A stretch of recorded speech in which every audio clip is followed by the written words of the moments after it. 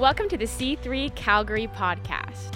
We're so grateful that you're a part of our family, and we'd love to invite you to one of our services. To find locations, times, and more information about our church, visit our website at myc3church.ca or find us on Instagram. Enjoy the message.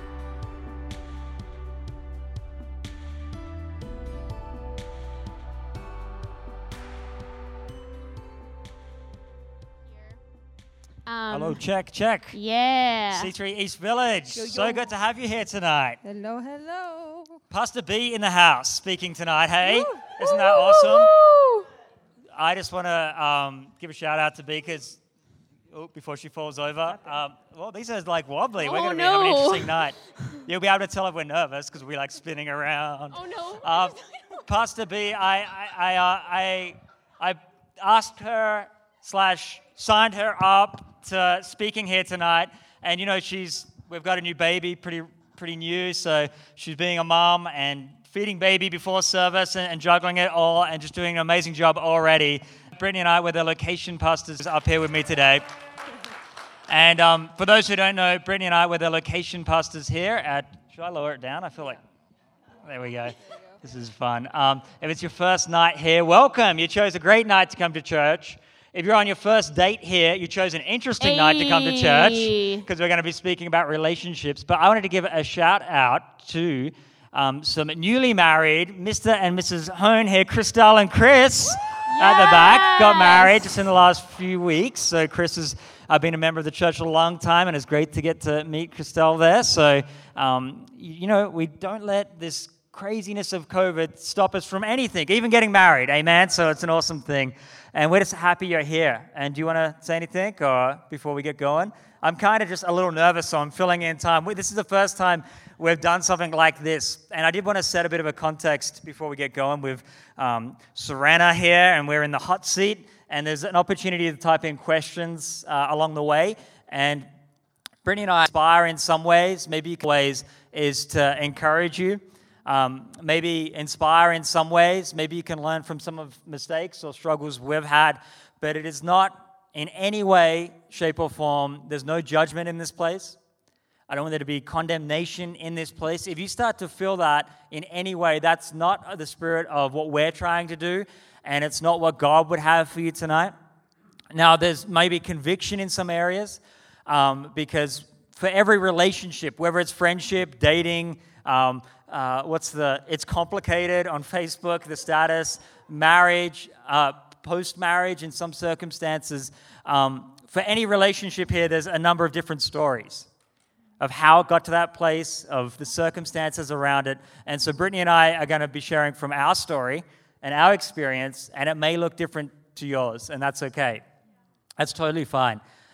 Because whether it looks like ours, whether it looks totally different, and whatever stage you're at, and even if you think you lost any relationship, the message of the gospel is that it's not too late, that in Christ, any relationship failure or mess up or in any way can be restored, and that God can have better days for you ahead from the ones that have gone. So I just want to set that context here. And also I want to say, if you're single in this place, if you're married, if you're dating, if you're post-marriage, like I said, we've got to really get rid of the myth, I think, that's grown up in some church culture that it's all about getting to the next stage and then you'll be at a relationship with God that's different. Because my Bible tells me, and my experience with Christ is right where you're at now. You can be complete in Him. You can experience His love in full right now. And maybe it's your first time in church and tonight you're going to think, what are these crazy guys up here talking about? But wherever you're at, whatever you've done, wherever you've been right now, you can experience God's love. You shouldn't idolize it. You've got to stop looking forward to that next season. We should look forward to the next season, but we shouldn't idolize it. And I see way too many people who are dating going, well, when I'm married, things will be better. Or married people saying, well, when I have kids, things will be better. And then maybe married people saying, when the kids are out of home, things will be better. Amen. Or people looking back and... Pastor Lon and Kelly are cheering from the back there. And we just got to be okay with the fact that all seasons of life look different, but God can meet us in full in that season you're in.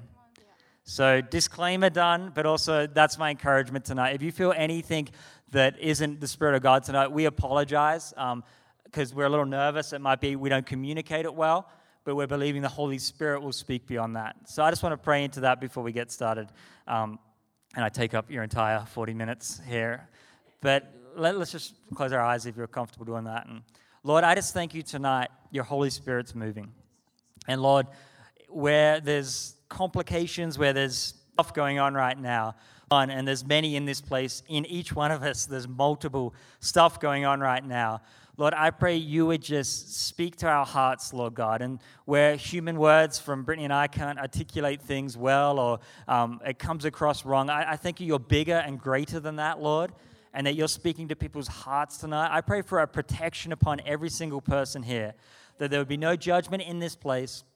There'd be no condemnation. That's from the enemy. So we say he has no power here, God. And because of your what you did on the cross, your death, your burial, your resurrection, wherever we're at in this place, we can declare that victory is ahead and that it's never too late, and that whatever's going on, you still fully love us, you're fully for us, and anything that comes up that might convict us, we know it's for our own good because you're a loving God who only has good gifts for his kids. So I pray your protection over tonight, that we can have some fun, Lord, that we can encourage and inspire, but most of all, your Holy Spirit would touch and speak to each one of us. Amen. To it, you guys. Awesome. Amen. Awesome. Well, let's get into it, you guys.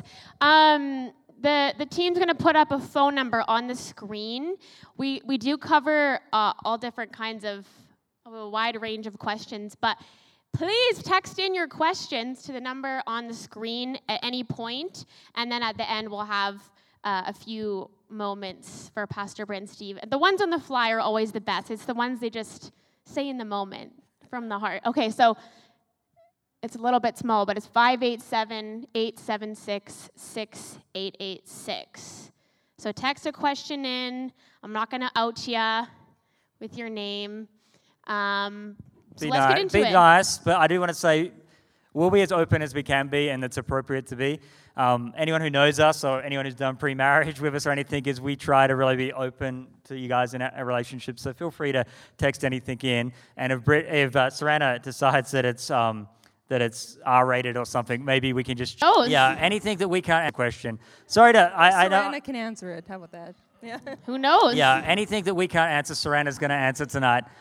So make sure that the really hard ones are directed to her. I did want to say, and I meant to say this before, at the end of the month, on our next service, 2 weeks from now, which would be the 21st, Sunday night, we're going to be meeting here, and I'm going to be speaking on becoming unoffendable in the age of offense. And in hindsight, I should have preached that message first before we opened up this, where there's going to be plenty of opportunity to be offended. But I just wanted to remind us that on the 21st, mark it in your calendars, and we'll be speaking about offense, because that is something in all relationships, whether it's our relationship with God, relationship with our friends, each other. I really do feel like this day and age, we have the ability, maybe not to become unoffendable, but to definitely set ourselves apart from this world by building up defenses against taking on the offenses of this world. Okay, take it away. Super good. Okay, so some of you may know Pastor Stephen Brett's story better than others. Can you give us a little brief synopsis of how you met the story from being single people to now married with 2 children? Cool. I will start it from where we met, I guess. I'll start from there. So we met at Bible College in Sydney, Australia. We were doing worship and biblical theology, which was awesome. We were in the same stream, is what they called it. Yeah. And so as a vocalist and as a guitarist, we did classes together all the time. But the thing with us is our 2 good friends at Bible College actually started dating. So we were the 3rd and 4th wheel, which was... We hung out because we had to hang out. Yeah, let's just put it that way, in a nice way. And so we met at Bible College, which was awesome.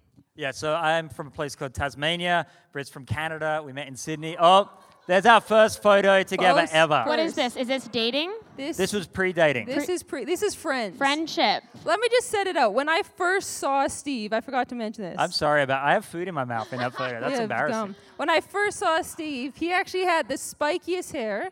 Imagine this, spiky hair, red bandana, eyebrow ring, a Jetsons t-shirt, long black shorts, high socks, and Converse on. What's not to love? How could you not? Right? Stephen Flight, right there for you. So that's our first photo there, I think, Yeah. together. And I think there's a couple others. That Yeah, what's the next one Then we we got? have that was when we started dating. See, Look at eyebrow that eyebrow ring, though. ring, bling bling, right there. I'm looking up my nose right now. That's interesting. Yeah. Yeah, cool. And I'm not going to look at the screen anymore. But Okay, wait. We got one more, though.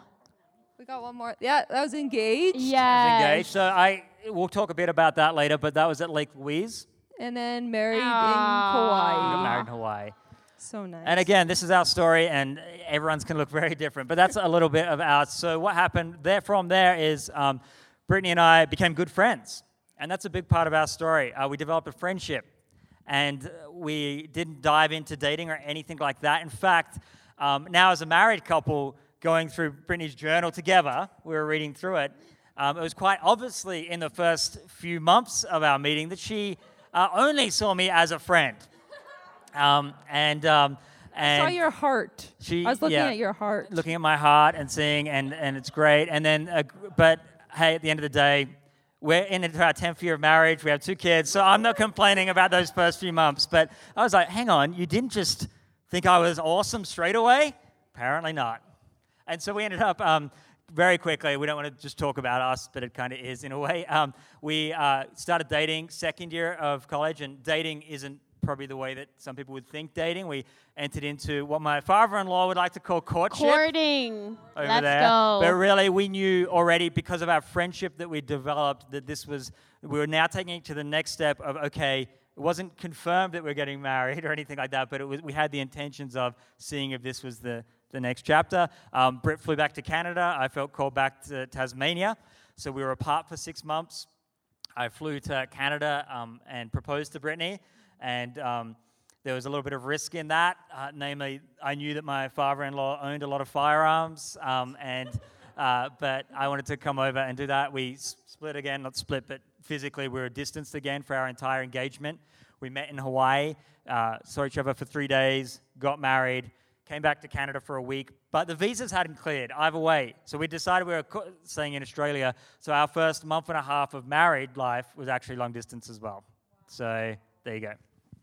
I'm sure there's many more details, but we'll go from there. Okay, so initially, what were some things for both of you that attracted you or intrigued you or interested you about the other person? I had actually, we'll talk about it a bit later too, but a list. List of a man. But there is the needs. We dread those lists. There Never was live up the to 'em. needs, the non-negotiables, and then the wants. So for me, I was finding that someone was checking off the needs that I needed on my list. And so Stephen actually made the first move, but he... I want to hear more about this list. So just again, context. I didn't grow up in a Christian family. So you might look at Brittany and I and go, we're very similar, and we are in many ways. We have a few differences. Brittany grew up with a Christian heritage and was, made commitments to purity and that, and praying into her husband. I didn't have any of that background. And although we look like a similar ethnicity and everything, even the Australian and the Canadian culture is actually quite different, as my good friend Jeremiah and I talked about a bit this week, that there are some differences between Aussies and Canadians. And so, but this list, so how did you go about, was that a list that you, talk to me about that. I had a list of... Hijacking it, sorry. No, the list. I had a list of non-negotiables. So my 3 non-negotiables was that he loved the Lord with all his heart, he loved the church, and that he would love me. And so those were the 3 you couldn't... I couldn't mess with those. So when I actually first saw Steve, I thought he was a cool surfer guy, wanted to get to be friends with him. But it was kind of, I was praying along the way throughout Bible college because on my would be nice list, I had an Australian accent, which I was like, this could be cool, a surfer, all this. And so praying into my husband along the way actually opened that, for God to open my eyes when needed. And so along the journey of meeting Stephen, getting to know him as a friend, courting him, he started checking the boxes on the non-negotiables. There you go. And you were you were praying as a teenager in that direction and that list. When Started it. I didn't make a I was about 16. cool. Started it. I didn't make a physical list, but those 3 top ones for me would be my non-negotiables as well, of someone who first and foremost loved Christ. I didn't grow up Christian. I got saved as a teenager, but this became my life. When you have a radical encounter with God, like many of us have hit, you can try to walk away from that. You can do all these things, but at the end of the day, that is the core driving force of our life. Not just our relationships, our job choices, where we live. All these things are driven by that. Love the church and love me as well. So there you go. We did it. So good. Well done. We've already had a couple of texting questions, and maybe you want to touch on this now, what the difference is between dating and courting. Yeah, it's an old-fashioned word, hey. It makes a lot of us cringe a little bit. Do you want to touch on that? Or? No, you go. I think a part of it comes down to intention, but it's so true. To get over the language, I kind of used it as a bit of a joke and a bit of a dig, but it's so true, intention. And I guess again, I was going to get into it later, but since coming to Calgary, Canada, but I think it's more of a global thing at the moment. And for the last 3.5 years pastoring, and every week, multiple of the issues that come up are relational, around dating and marriage and those kind of complications. I've seen 2 what I'd call dating extremes in the Christian culture, or relationship extremes, and that would be one that it's too casual, that a date this person, date that person, and you know it's very casual. And the other extreme of it is the idea that there's one soulmate, this one person out there that God's just going to part the heavens, and he's going to drop down, or she's going to drop down, and I'm going to know it. And there are those stories that take place, but generally that's not the case. And so courting would be the intentionality behind why you're doing what you're doing, and also some of the ways of how you go about doing that. And it's really, it's developed in the context of it, I think, of we'll just see how this goes. I believe it's developed in the context of community best and the people around you. And so like Britt and I's stages of not knowing each other, friendship, feelings of attraction, and then into it, there wasn't a time where we were going on dates to see whether this was the person to keep dating. It was a process of courting. And there's a better definition from that. You should see Pastor Lon afterwards. He would love to talk to you about that. It's great. So you guys touched a bit on your long-distance dating time, which maybe some people can relate to that. Maybe it's smaller or more. What was that like? Some challenges, but also how did that maybe benefit your relationship? Yeah, long-distance relationship is tough, but it grew us as friends most of all. So being Australian and being Canadian, we actually only had a 5-hour time slot in a day, depending when I knocked off work at Starbucks to when he actually started work. And then try to figure out how 2 hours, actually, we got to quickly text each other, see how each other are doing, and then try to figure out how to do the whole Skype at the time ordeal. So it was tough. We're talking 12 years ago, people.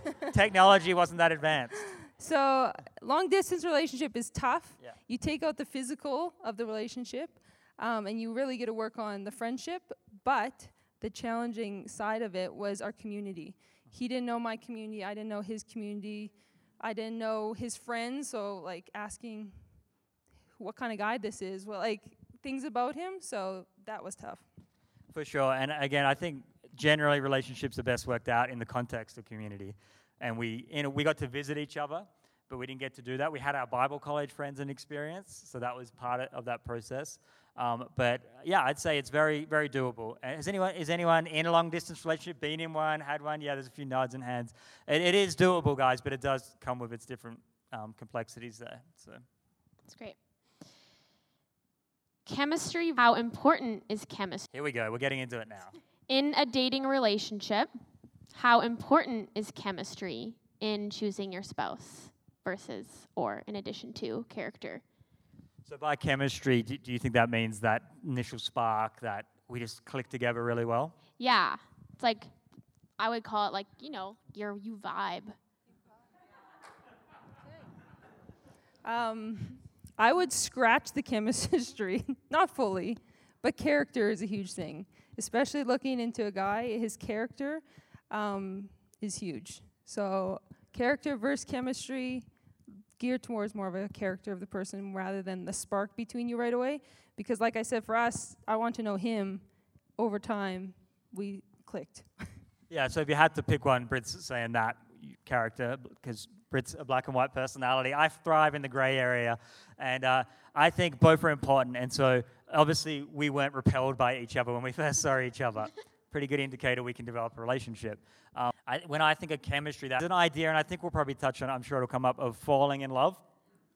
When I think of chemistry, that spark that happens, there's this idea of falling in love. I would say that's not a great term for it, but that idea of falling in love, that chemistry, that spark, scientists have actually figured out that actually can only last 2 to 3 years in a relationship. This is an actual thing. And if by that point, after 2 or 3 years, that falling in love, however strong it was, eventually wears off. And if it's not replaced by something with more substance, which I think would be the character and the integrity of a relationship coming into it, then that's when they find a lot of relationships actually fizzle out because they were relying more on the chemistry or relying more on the falling in love than they were in the foundations of what a healthy, godly relationship looks like. So both are important, but I'd agree with Brit there. The character thing is super, super key. That's great. Someone who is... Okay, what does it mean to want to be with someone who is equally yoked? What does that even mean? And is it wrong to date somebody who isn't a Christian? Pastor Stephen. Let's look at the... Bring out the Bible. Is this okay? I hope this is okay. I hope we're getting into some of the answers to these questions. Time's flying by. I just want to look at the scripture there. So I believe that's in 2 Corinthians chapter 6. So I did expect that to come up as well and marked it out. This term equally yoked, because I believe, yes, it is, but I do want to look at the context of that scripture, because sometimes we only apply that to marriage or relationships, and the context of the scripture is actually slightly different, although I do believe it would come in on that. So that is, let me just scan here. Do you want to say anything about that? Or No. It's not roughly. When I was younger at a preteen conference, I remember this one lady said that with you and your husband, you'll be running a race at the direction, kind of. So for me, that was running with the same intentionalities in the same direction, kind of equally. You wouldn't be all out of sync kind of thing. So that's roughly what I would say. That's great. And that's what a yoke is. So in the Bible, there was 2 kinds of yoke, but really the image of it is like farm animals that were next to each other paired to plow, and they would have a yoke across their neck, a big board that would join them together. That's the image of it. And in the time of the scripture being written here, a yoke was something that a rabbi would have, and you would actually, if you were a disciple, you would attach yourself to that yoke. And some people's yoke was a little easier. Hey, my yoke's easier. Come and be my disciple. And it was a list of rules and things like that. So the image here is a yoke of 2 people with a board across their necks, keeping them in line. And it says in chapter 6 of 2 Corinthians, verse 14, do not be yoked together with unbelievers. For what do righteousness and wickedness have in common? Or what fellowship can light have with darkness? What harmony is there between Christ and believer? What agreement is, look that word up later. Or what does a believer have in common with an unbeliever? What agreement is there between the temple of God and idols? For we are the temple of the living God. And it goes on, as God has said, I will live with them and walk among them. I will be their God. They will be my people. Therefore, come out from them and be separate, says the Lord. Touch no unclean thing, and I will receive you. And I will be father to you, and you will be my sons and daughters, says the Lord Almighty. Therefore, since we have these promises, dear friends, let us purify ourselves from everything that contaminates body and spirit, perfecting holiness out of reverence for God. So do you notice anything in that verse? Does it talk about dating or marriage in any way? Not directly. But I do believe it applies to beyond that and would impact, because I believe our walk with God is not meant to be compartmentalized. Thank you. But it actually flows into all of our life. So how would that scripture apply? It would not just apply in our relationships. It would apply in our business dealings, in our friendships. As much as possible, context of relationships, I believe it is important to be as much as possible yoked with someone who's running at the same pace with you. It doesn't have to be perfect. It grates me when people get up and say a married couple needs to be fully in sync and running. I actually have found, and we've found, it's more we're going in the same direction, but we're not always perfectly aligned on things. Mm-hmm.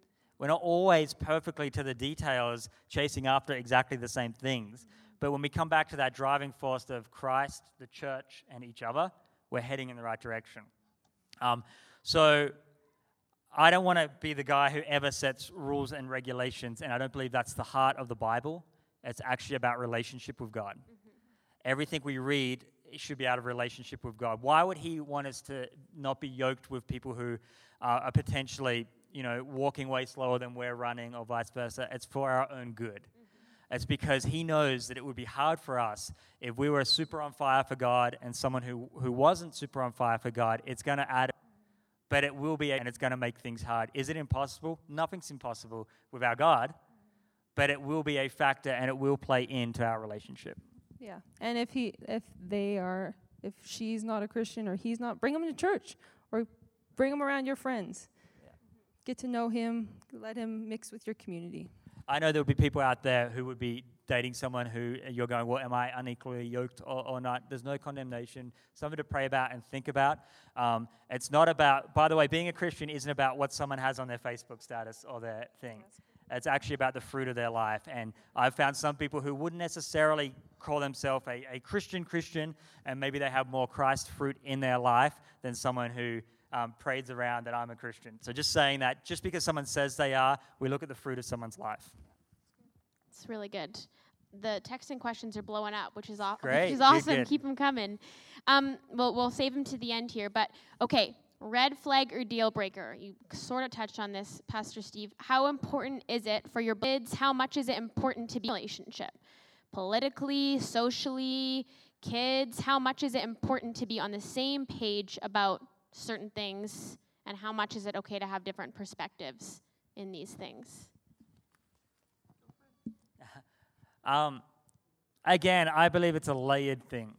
So is it impossible if, someone has a completely different political view to have a great relationship? No, it's not impossible. We have some great pastor friends actually in Canada here who vote very separately in the election, very differently.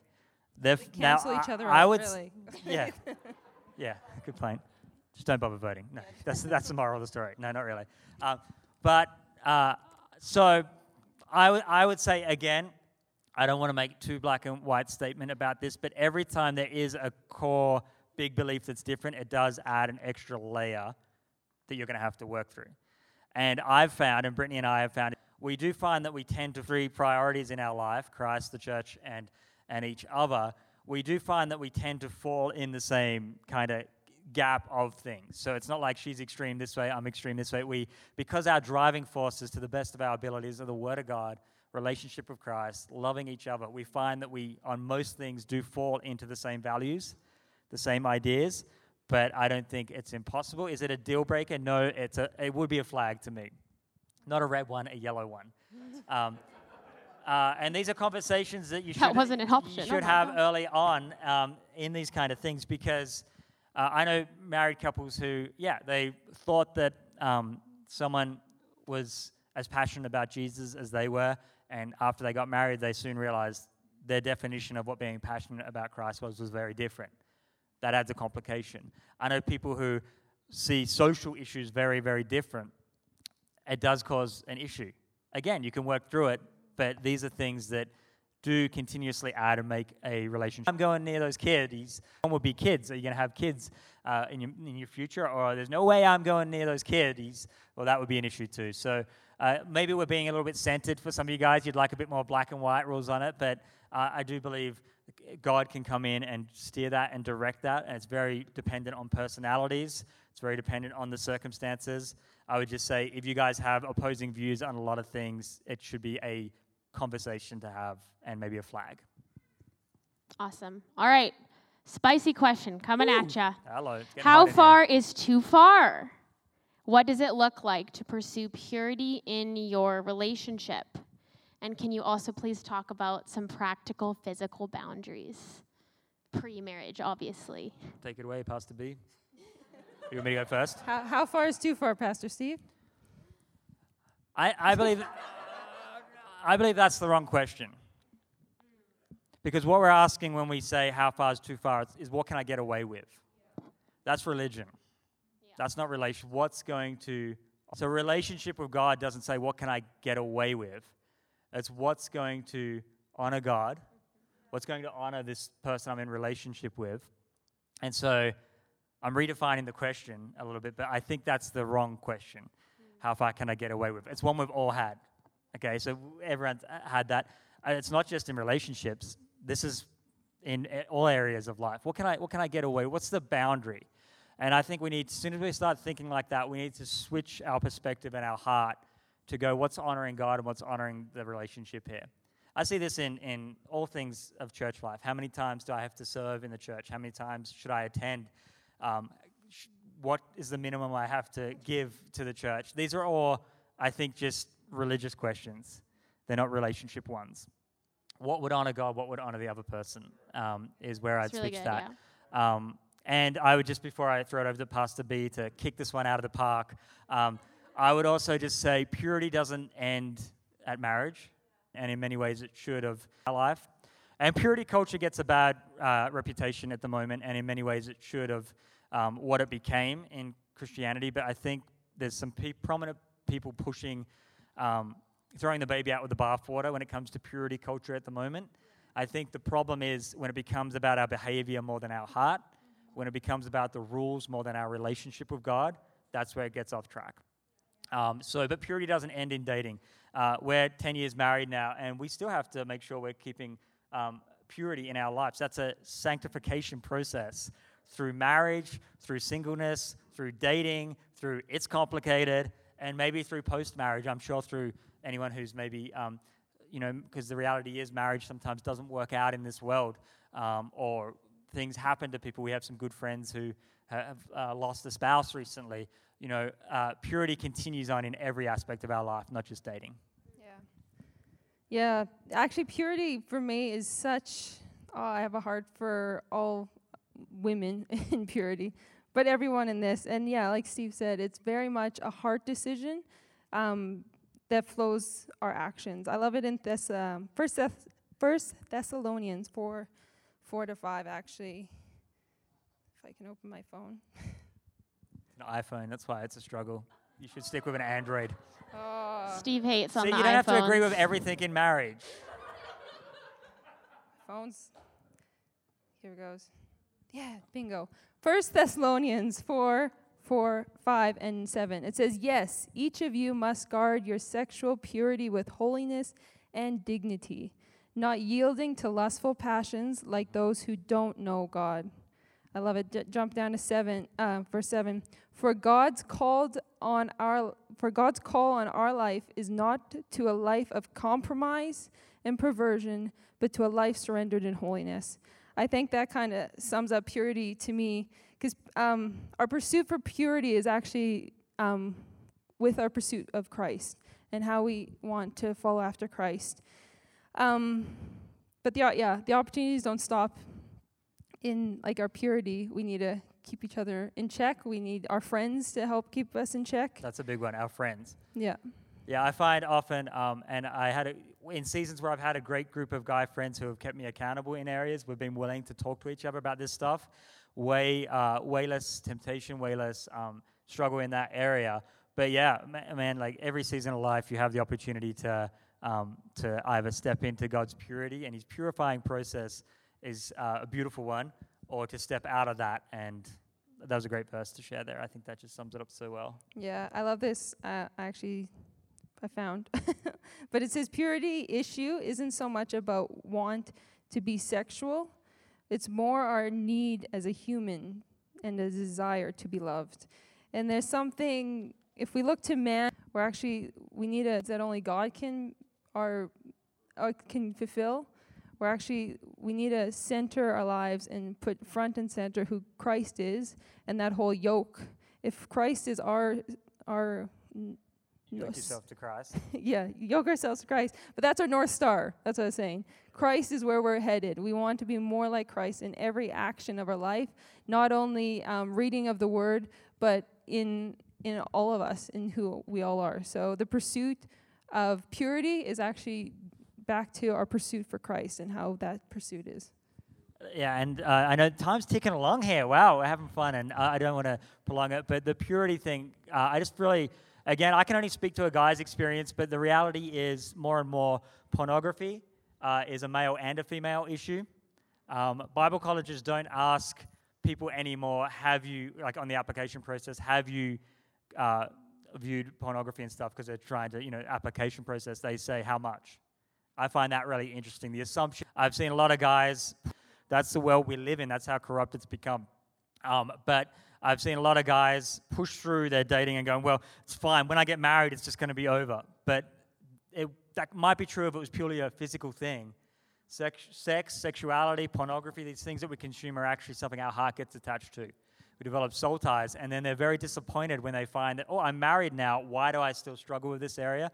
So using those seasons of singleness or whatever we're in to actually go back to the heart with Christ is so important.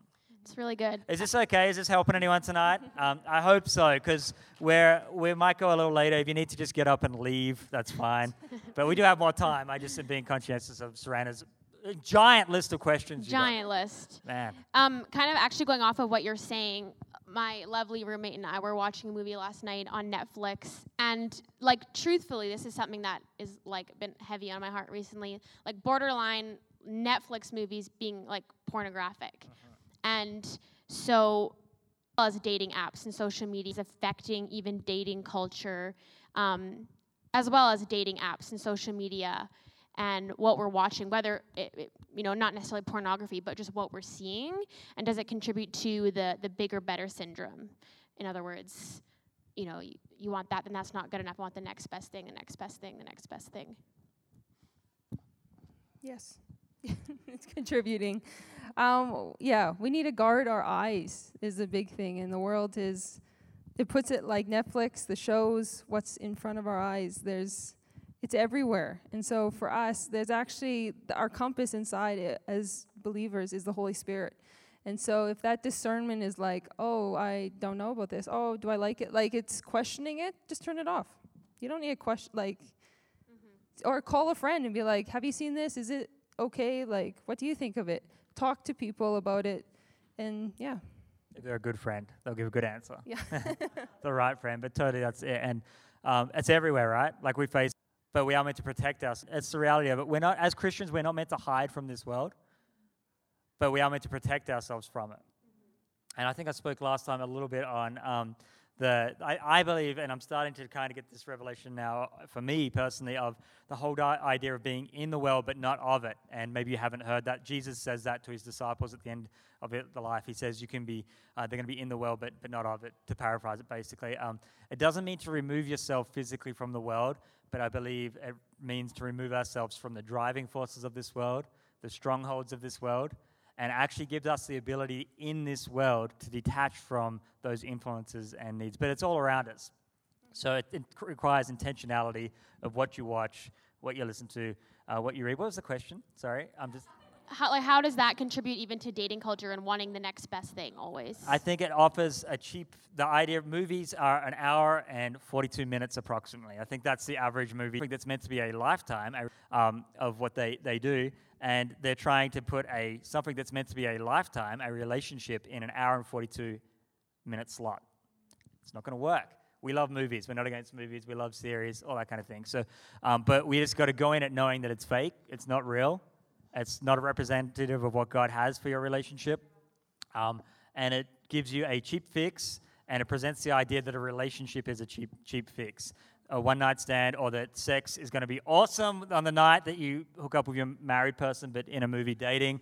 That it's all these things, and it's all about a cheap version. It's very interesting to me. In the Old Testament, we see Esau and Jacob, I believe, brothers, and Esau comes in, and he's super hungry, and he sells his birthright for a stew that's in front of him.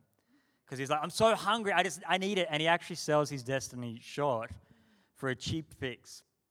And that's what the world's offering in our relationships too. A cheap fix. And God can work through it. God can do amazing things because we've got a robe. He's given the ring. He's given the prodigal son. When he returns to the Father, he's given the robe. He's given the ring. He's given the royal treatment. That's the covenant we're in as New Testament believers. But I do believe it's better to not have to go through the pain and harm of that process.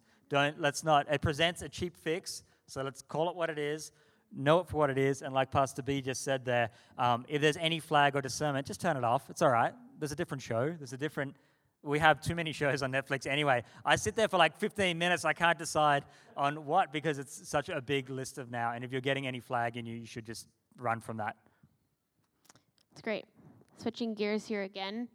What are your thoughts on gender roles and expectations in marriage? Are they old-fashioned? Is it really biblical? And what does that really look like? Can you give an example? Yeah, that the man in the couple is meant to do these certain things and the women's meant to do this, like the expectations. I would say something that you see a lot more. Feminism is a movement in itself, especially in the last 5 years, and something that you see a lot more of, and talking about women's rights, which is amazing. But what does that look like in a biblical context in marriage? Pastor Warren. Yeah, it is a great question. For us, we've figured out our roles in the house, in our marriage. We've figured it out. Do you want to touch more? Yeah, this is a tough one for me, I think, because it depends what the person asking the question is saying there. So theologically, let me give you theologically, Brittany and I would both probably fall in the category, if you wanted to box it in, because really we just try to read the Bible and obey it, but the name given to it would be what's called a soft complementarianism. And that is that God's designed man and woman equally in value, totally equally in value, no one's better than the other, but there are things generally that were designed in the context of a relationship where Brittany will have exceptions to the rule, of course there is, that generally, again, for most of us would be the case. Are there exceptions to the rule? Of course there is. So we would be what's called a soft complementarianism versus a egalitarian. Is that the right word? Which would mean that that there's none of that. It's just whatever, and any of those ideas are just socially constructed ones. I think either extreme's too crazy. Guys, cook dinner, do the dishes, serve your wife. Wives or dating relationships, serve your husband, love each other. Don't make each other do stuff you don't want to do. So if it's talking about traditional ideas in this last kind of 100 years, they're not necessarily biblical, but they're not necessarily wrong. And I think there's a bit of a movement now that if anybody naturally falls into, if a lady fell into wanting to stay at home and raise the kids, cook for her husband and do that thing, she's shamed now for wanting to do that, rather than just being, hey, we're all people who all have a unique calling, a unique thing, and to do that. Or if someone's desire of a lady's heart, she should be empowered to do that, not shamed to do that. Or if someone's not like that, they should be empowered and not shamed to do it either. And you compliment, like, I would cheer him on if he wanted to stay home with the kids and my heart was to go to work. Like, we would both compliment each other in a way that it's like, you're doing great at this. You make dinner every night, or vice versa. Yeah, I'm sure there's more to that question, but if you want to talk more about it Text and us. help define it. The theory of me staying home with the kids is awesome, and I always say that, and then when I do a day of it, I'm like, I can't do this, Britt. After 2 hours I cannot of being do home, this. he You're goes to the amazing. mall. I cannot do this. I'm like, I aged like 5 years in a day. Britt comes home, the kids are literally bouncing on my head. I'm done. I gave up, but so she does awesome. It's great. Yeah, you can always come, like they said, and talk with them more about this after. Yeah. Many married people, not speaking from experience here, who have waited to sleep together until marriage express disappointment or feeling underwhelmed or even feelings of shame. Church believers could do a better night. Do you think we as the church believers, could do a better job at having these conversations and creating realistic expectations all the way from being single up until being married? Yes. Yes. Please elaborate. We're trying to do it now by Um, having these conversations, but also we're trying to do it with our relationship conference on the 27th. If we're going to have things there, it's not just about marriage, it's about we're having the issue of sexuality talked about at that conference. We're going to have breakouts for singleness. Again, singleness is not just I'm just single till I'm married. It's actually such an amazing season and sometimes permanent thing that God has for people. But yes, I do think the church, we haven't done a great job of it. Not always the church's fault. It takes the world and the church back and forth sometimes. Yeah, sorry, you go ahead. Being married, if you're married, whatever. Like getting around people, Steve and I would love to be open with you if you're getting married, if you're married, whatever. To talk honestly about it, to talk honestly about the wedding night, about anything, put it out there. I didn't know what to do on the wedding night, so, but I had a lifetime I knew I was committing to with him, and that was the blessing in that, is that it might have been what's happening, because everyone, I think, hypes up that whole marriage, or not the marriage, the wedding day itself, and they forget that it's a lifetime figuring it out, or it's however long figuring it out with that person. It didn't. Yeah, sex has become an idol, not just in the world, but in the church. Yeah. And I think we can either, sometimes people treat it as God, or the other extreme of that is they treat it as gross, rather than as something God's designed as a lifelong commitment to best flourish in a lifelong commitment between two people.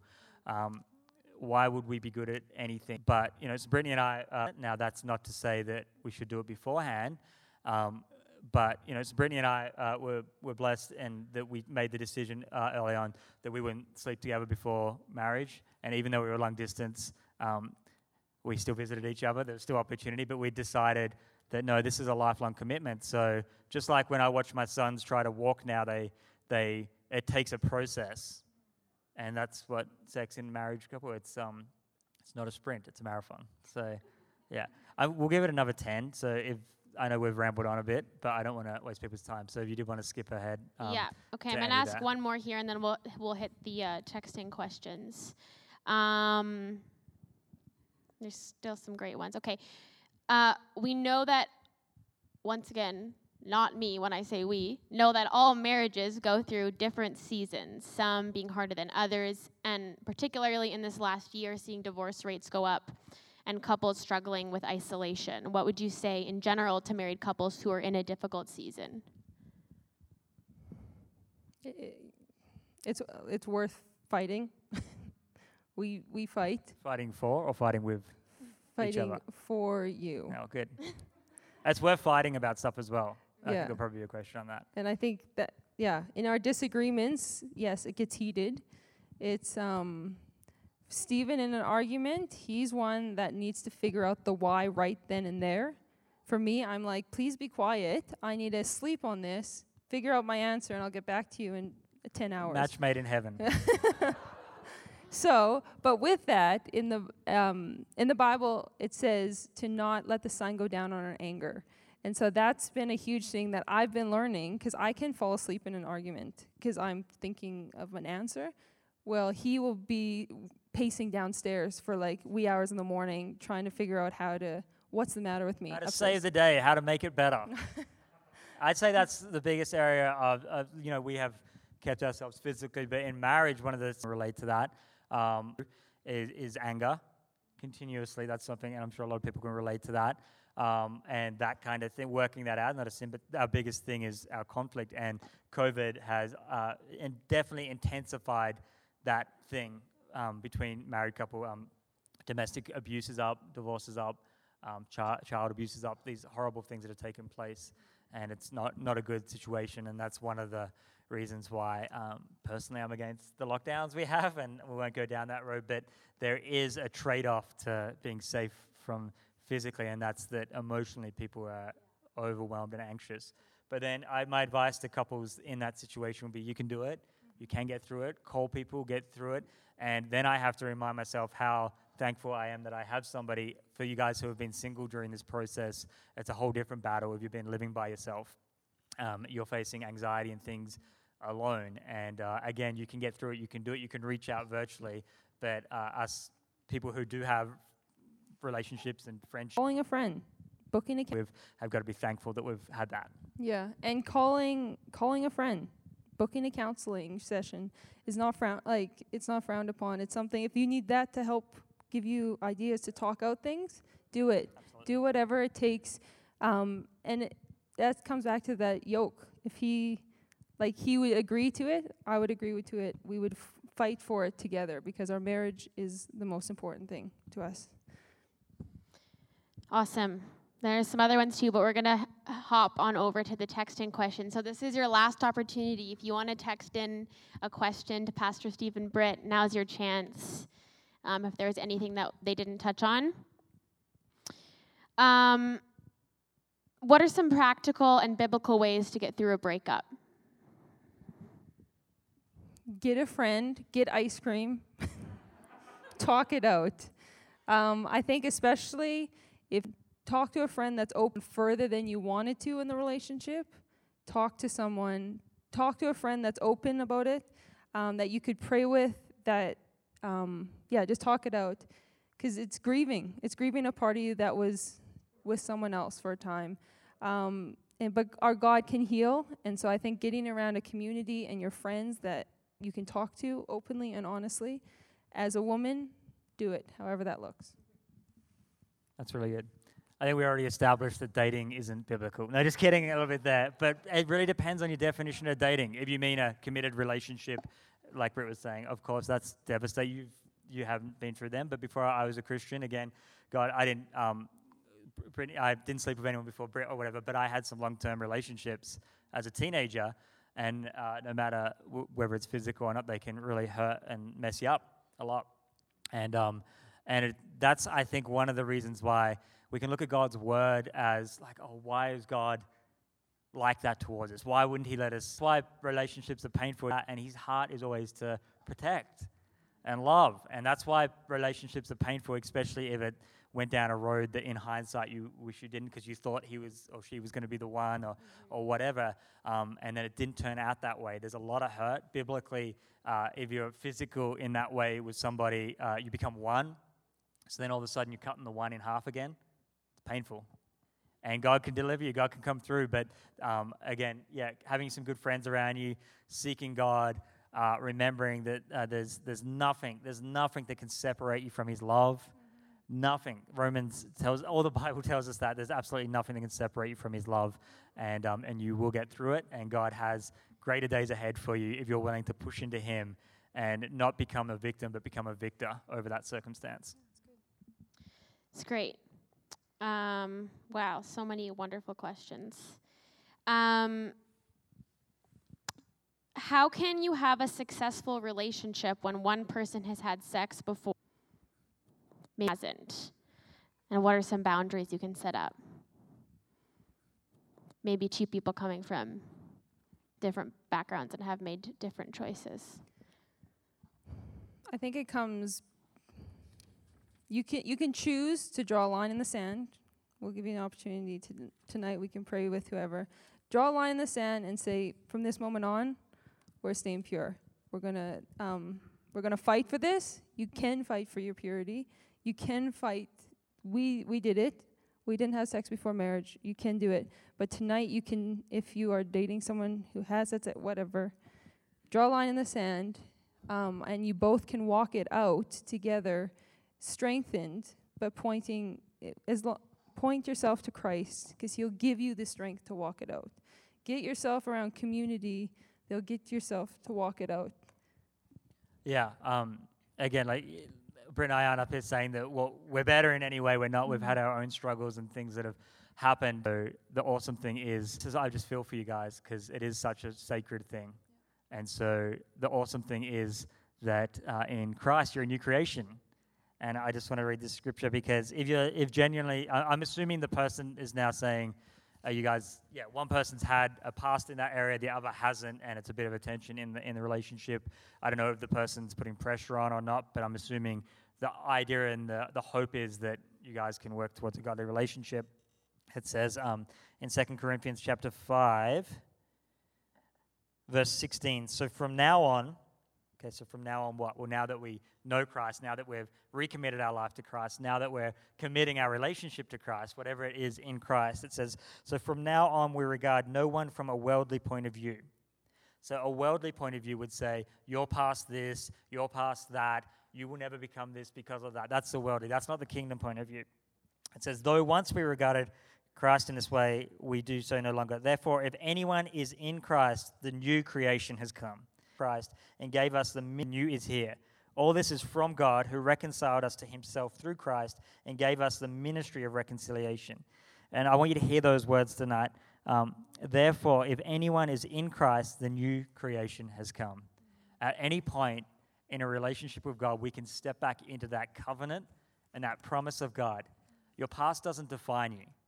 It might explain a little bit about you. It doesn't define you. Christ, new creation, defines you. And you can get through it. You can have an amazing relationship. Many of our friends, many of the people in this church have had that story, but they've allowed Jesus to come in and for forgiveness to flow and for non-judgment to flow and grace, and they've come out of it. Amazing. Yeah. Some boundaries I would say is have a cutoff time.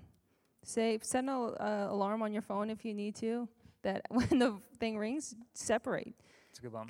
And keep the lights on. Nothing happens good when the lights are off. Keep the light on. Set a time. Just because some groups of friends. If we're sounding old school, that's okay. I don't care. Just because something's old school doesn't mean it's wrong. Sometimes old school things became old school for a reason over years and years of time.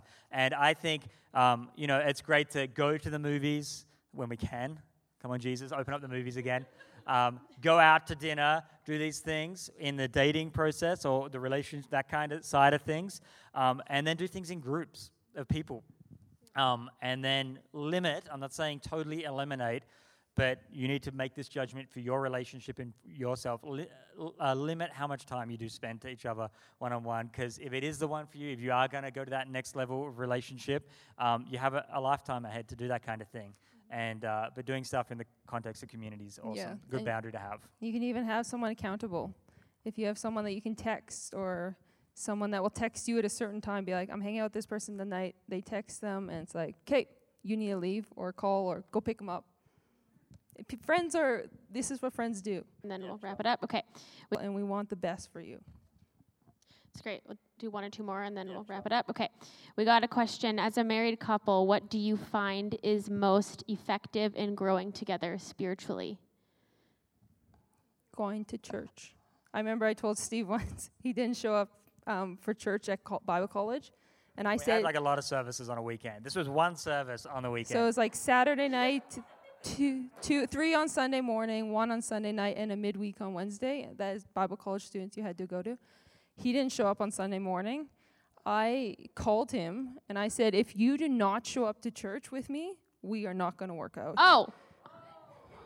Let's go. I was just out evangelizing people late that night and serving the Lord. Surfing, No, but that's a great principle. For us, I totally believe that and echo that. Yeah, go to church together. Our learning styles are very different. How we pray is very different.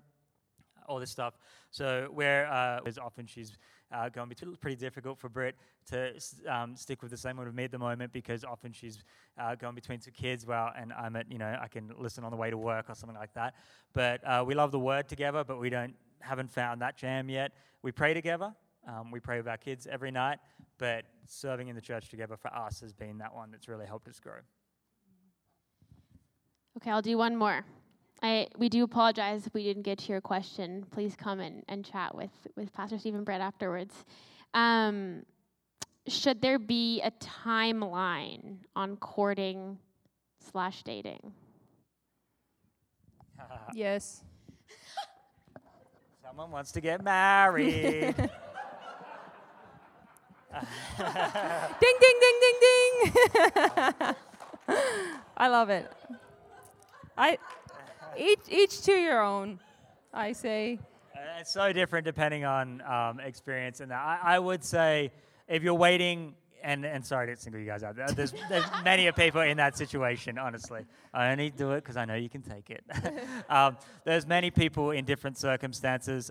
One thing I think I see a lot of young people, I'm using that as kind of a young person still, but wait for is when finances are figured out. I don't know if finances are ever figured out in the world we live in at the moment.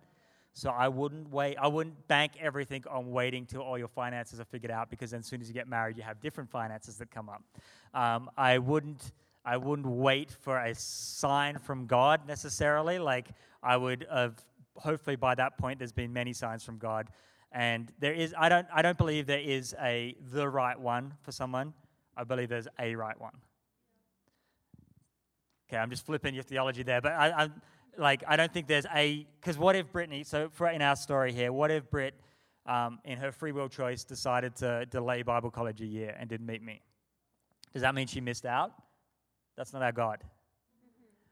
What if something had happened, the right one, but a right one, she met someone else? But I believe God has, so he does have the right one, but a right one that's going to be compatible in that with you. So I don't think it needs to be super long, but you got to figure that out for yourself and pray to God. But don't wait for everything to be perfect. There's a proverb that talks about a farmer going, and he goes out to sow his seed to throw it, and it's too windy on one day. I don't know if anyone's read this one. On another day, maybe it's a parable. On another day, it's too dry. On another day, it's too wet. So he doesn't, and then all of a sudden he's missed the season. And I think that's kind of just figuring out the season and talking to God about that and what's right for you in that. Yeah, I actually heard once someone, this is not a timeline per se, but when you're dating someone for 4 to 6 months, you should roughly know if you're going to want to continue a further relationship with them. And for me, that was for us. I'm a black and white person, yes, so I had a time frame. I said, okay, by this time, if Stephen is the one for me, God, you need... The story's different. Yes. Okay. And he did. And that's it. Rest is history. Everyone's story is different. Yes. Okay, so just remember that. This is our story. Ours was about 14 months. Yeah.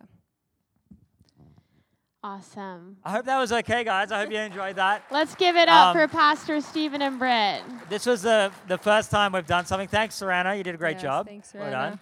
In the hot seat. We can have Phoenix come up maybe here. We just want to pray to end and play a bit of worship. But if you guys ever, our heart again is just to love and serve you where you're at. And relationships are the most complicated thing. I did a blog for C3 College this week talking about this theology of relationships because it's wired into us from creation. The Bible says that we're made in God's image. Now, if you study the Word of God, it shows that God is one God, but three persons of that relation, or the Father, the Son, Holy Spirit. So we don't need relationships. I don't care how extroverted, how much you've convinced yourself that we don't need relationships. Everybody needs healthy relationships. Friendships, could be marriage, maybe not, whatever it is. And so because it's wired into us from creation, it's actually the most complicated thing. We've given some general answers, some very general answers, and maybe it's helpful, maybe it's applied to you, but there's complexities that we can't tackle from here. And I want to pray that the Holy Spirit would speak to you about that. He is our great guide. He is our counselor. And if you're, for whatever reason, circumstances didn't fall in line with ours, that's totally okay. We're not up here claiming we know everything in any way. And Brittany wants to end with something as well, but maybe I can just pray into that. So, Lord, I just thank you that above all else, Holy Spirit, I know you're in each person here today, whether they know it or not. And I pray that you would guide them in their relationships with the questions of timelines, with the questions of, is this the right person or not? With the questions of, have we gone too far or not, Lord? And that you're not condemning to loving whisper to come and speak to people right now. And that you're not condemning anybody. Lord, you're not judging anybody. You're inviting them to the best relationship they can have. You're inviting them into maybe something greater. You're inviting all of us into something greater, whether that's our current marriages, dating, our friendships, our future marriages. I believe your invitation is always for something better. So I pray you would speak and you would guide, Lord, and you would redirect our words where they came out wrong or where they triggered something in somebody. I pray that you would be the one who comes in and counsels people in these circumstances. And I thank you, God, that you're doing that. Pastor B? Yeah, this has actually been on my mind all week. So this is to my single ladies. You were bought at a price no man can fulfill. There's someone in here. No man can fulfill this relationship with someone to be with someone, because it's going to ache if you're in a relationship with someone too, because it's only our Heavenly Father with His unconditional love and His unfailing love that will be able to love you the way you need to be loved and you want to be loved. It's only Him. No man will be able to do that. Stephen, he has faults.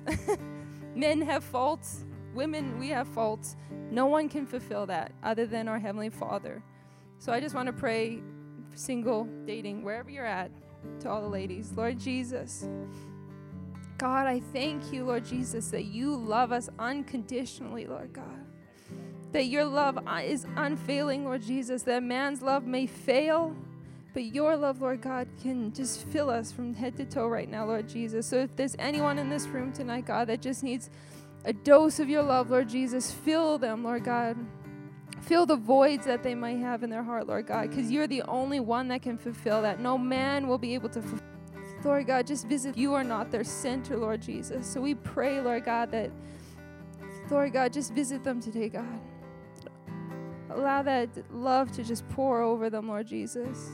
Let them know they're worth waiting for, that they are worth it. Lord Jesus, we just pray, Lord God, you wrap your arms around them, Lord God. If there's any broken hearts in this room, Jesus, that you heal the broken hearts, God.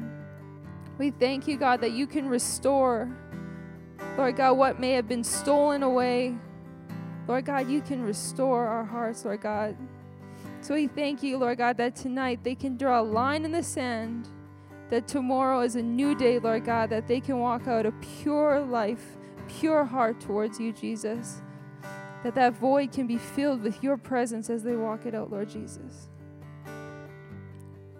Yeah, in closing tonight, I just want to give an invitation, and you can come and visit me after the service, because I think the biggest contrast between the true way, is that relationships and the biblical way and the kingdom way, the true way, is that the world looks to someone else to be our Savior. But there's only one Savior. And in relationship with Him, we can figure out all the messed up stuff. But too often, married people, dating people, friendships, families, sons and fathers, mothers and daughters, look to the other person with an expectation that they were never meant to carry, only Jesus was. And you may have been here tonight and you don't even have a relationship with God, and some of the stuff we've talked about seems a bit goofy or a bit funny. Maybe some of it was helpful, but you've had this thing inside you that you want to get right with God. He's done everything to have a great relationship with you and enter into a relationship. It just requires us saying yes to that. And I want to invite you into that greatest relationship you can have, that I believe in turn will trickle out and work out our other relationships, even though this, and we'd love to pray with anybody. If you've never made that decision, I'd love to meet with you afterwards. And we'd love to pray with anybody who anything came up from tonight. So I think that's it. Hey, Sarana, thanks for being here at C3 East Village, our Equip Night tonight. And we really do pray and hope you have an amazing week. There's opportunities to connect outside of our Sunday services.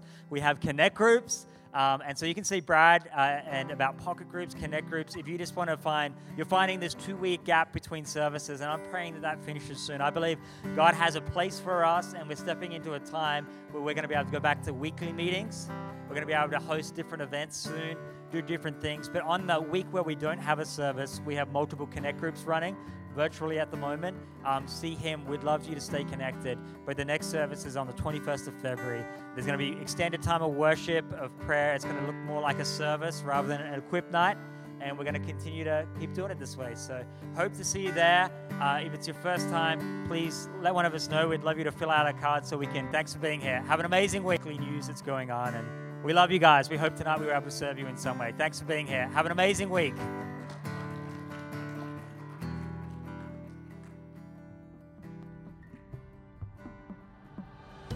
Thanks for listening. To hear more messages like this one, make sure to subscribe to our podcast and check out our C3 Calgary live stream on YouTube. If this message resonated with you and you'd like to give to our church, you can do so on our website at myc3church.ca. See you next week.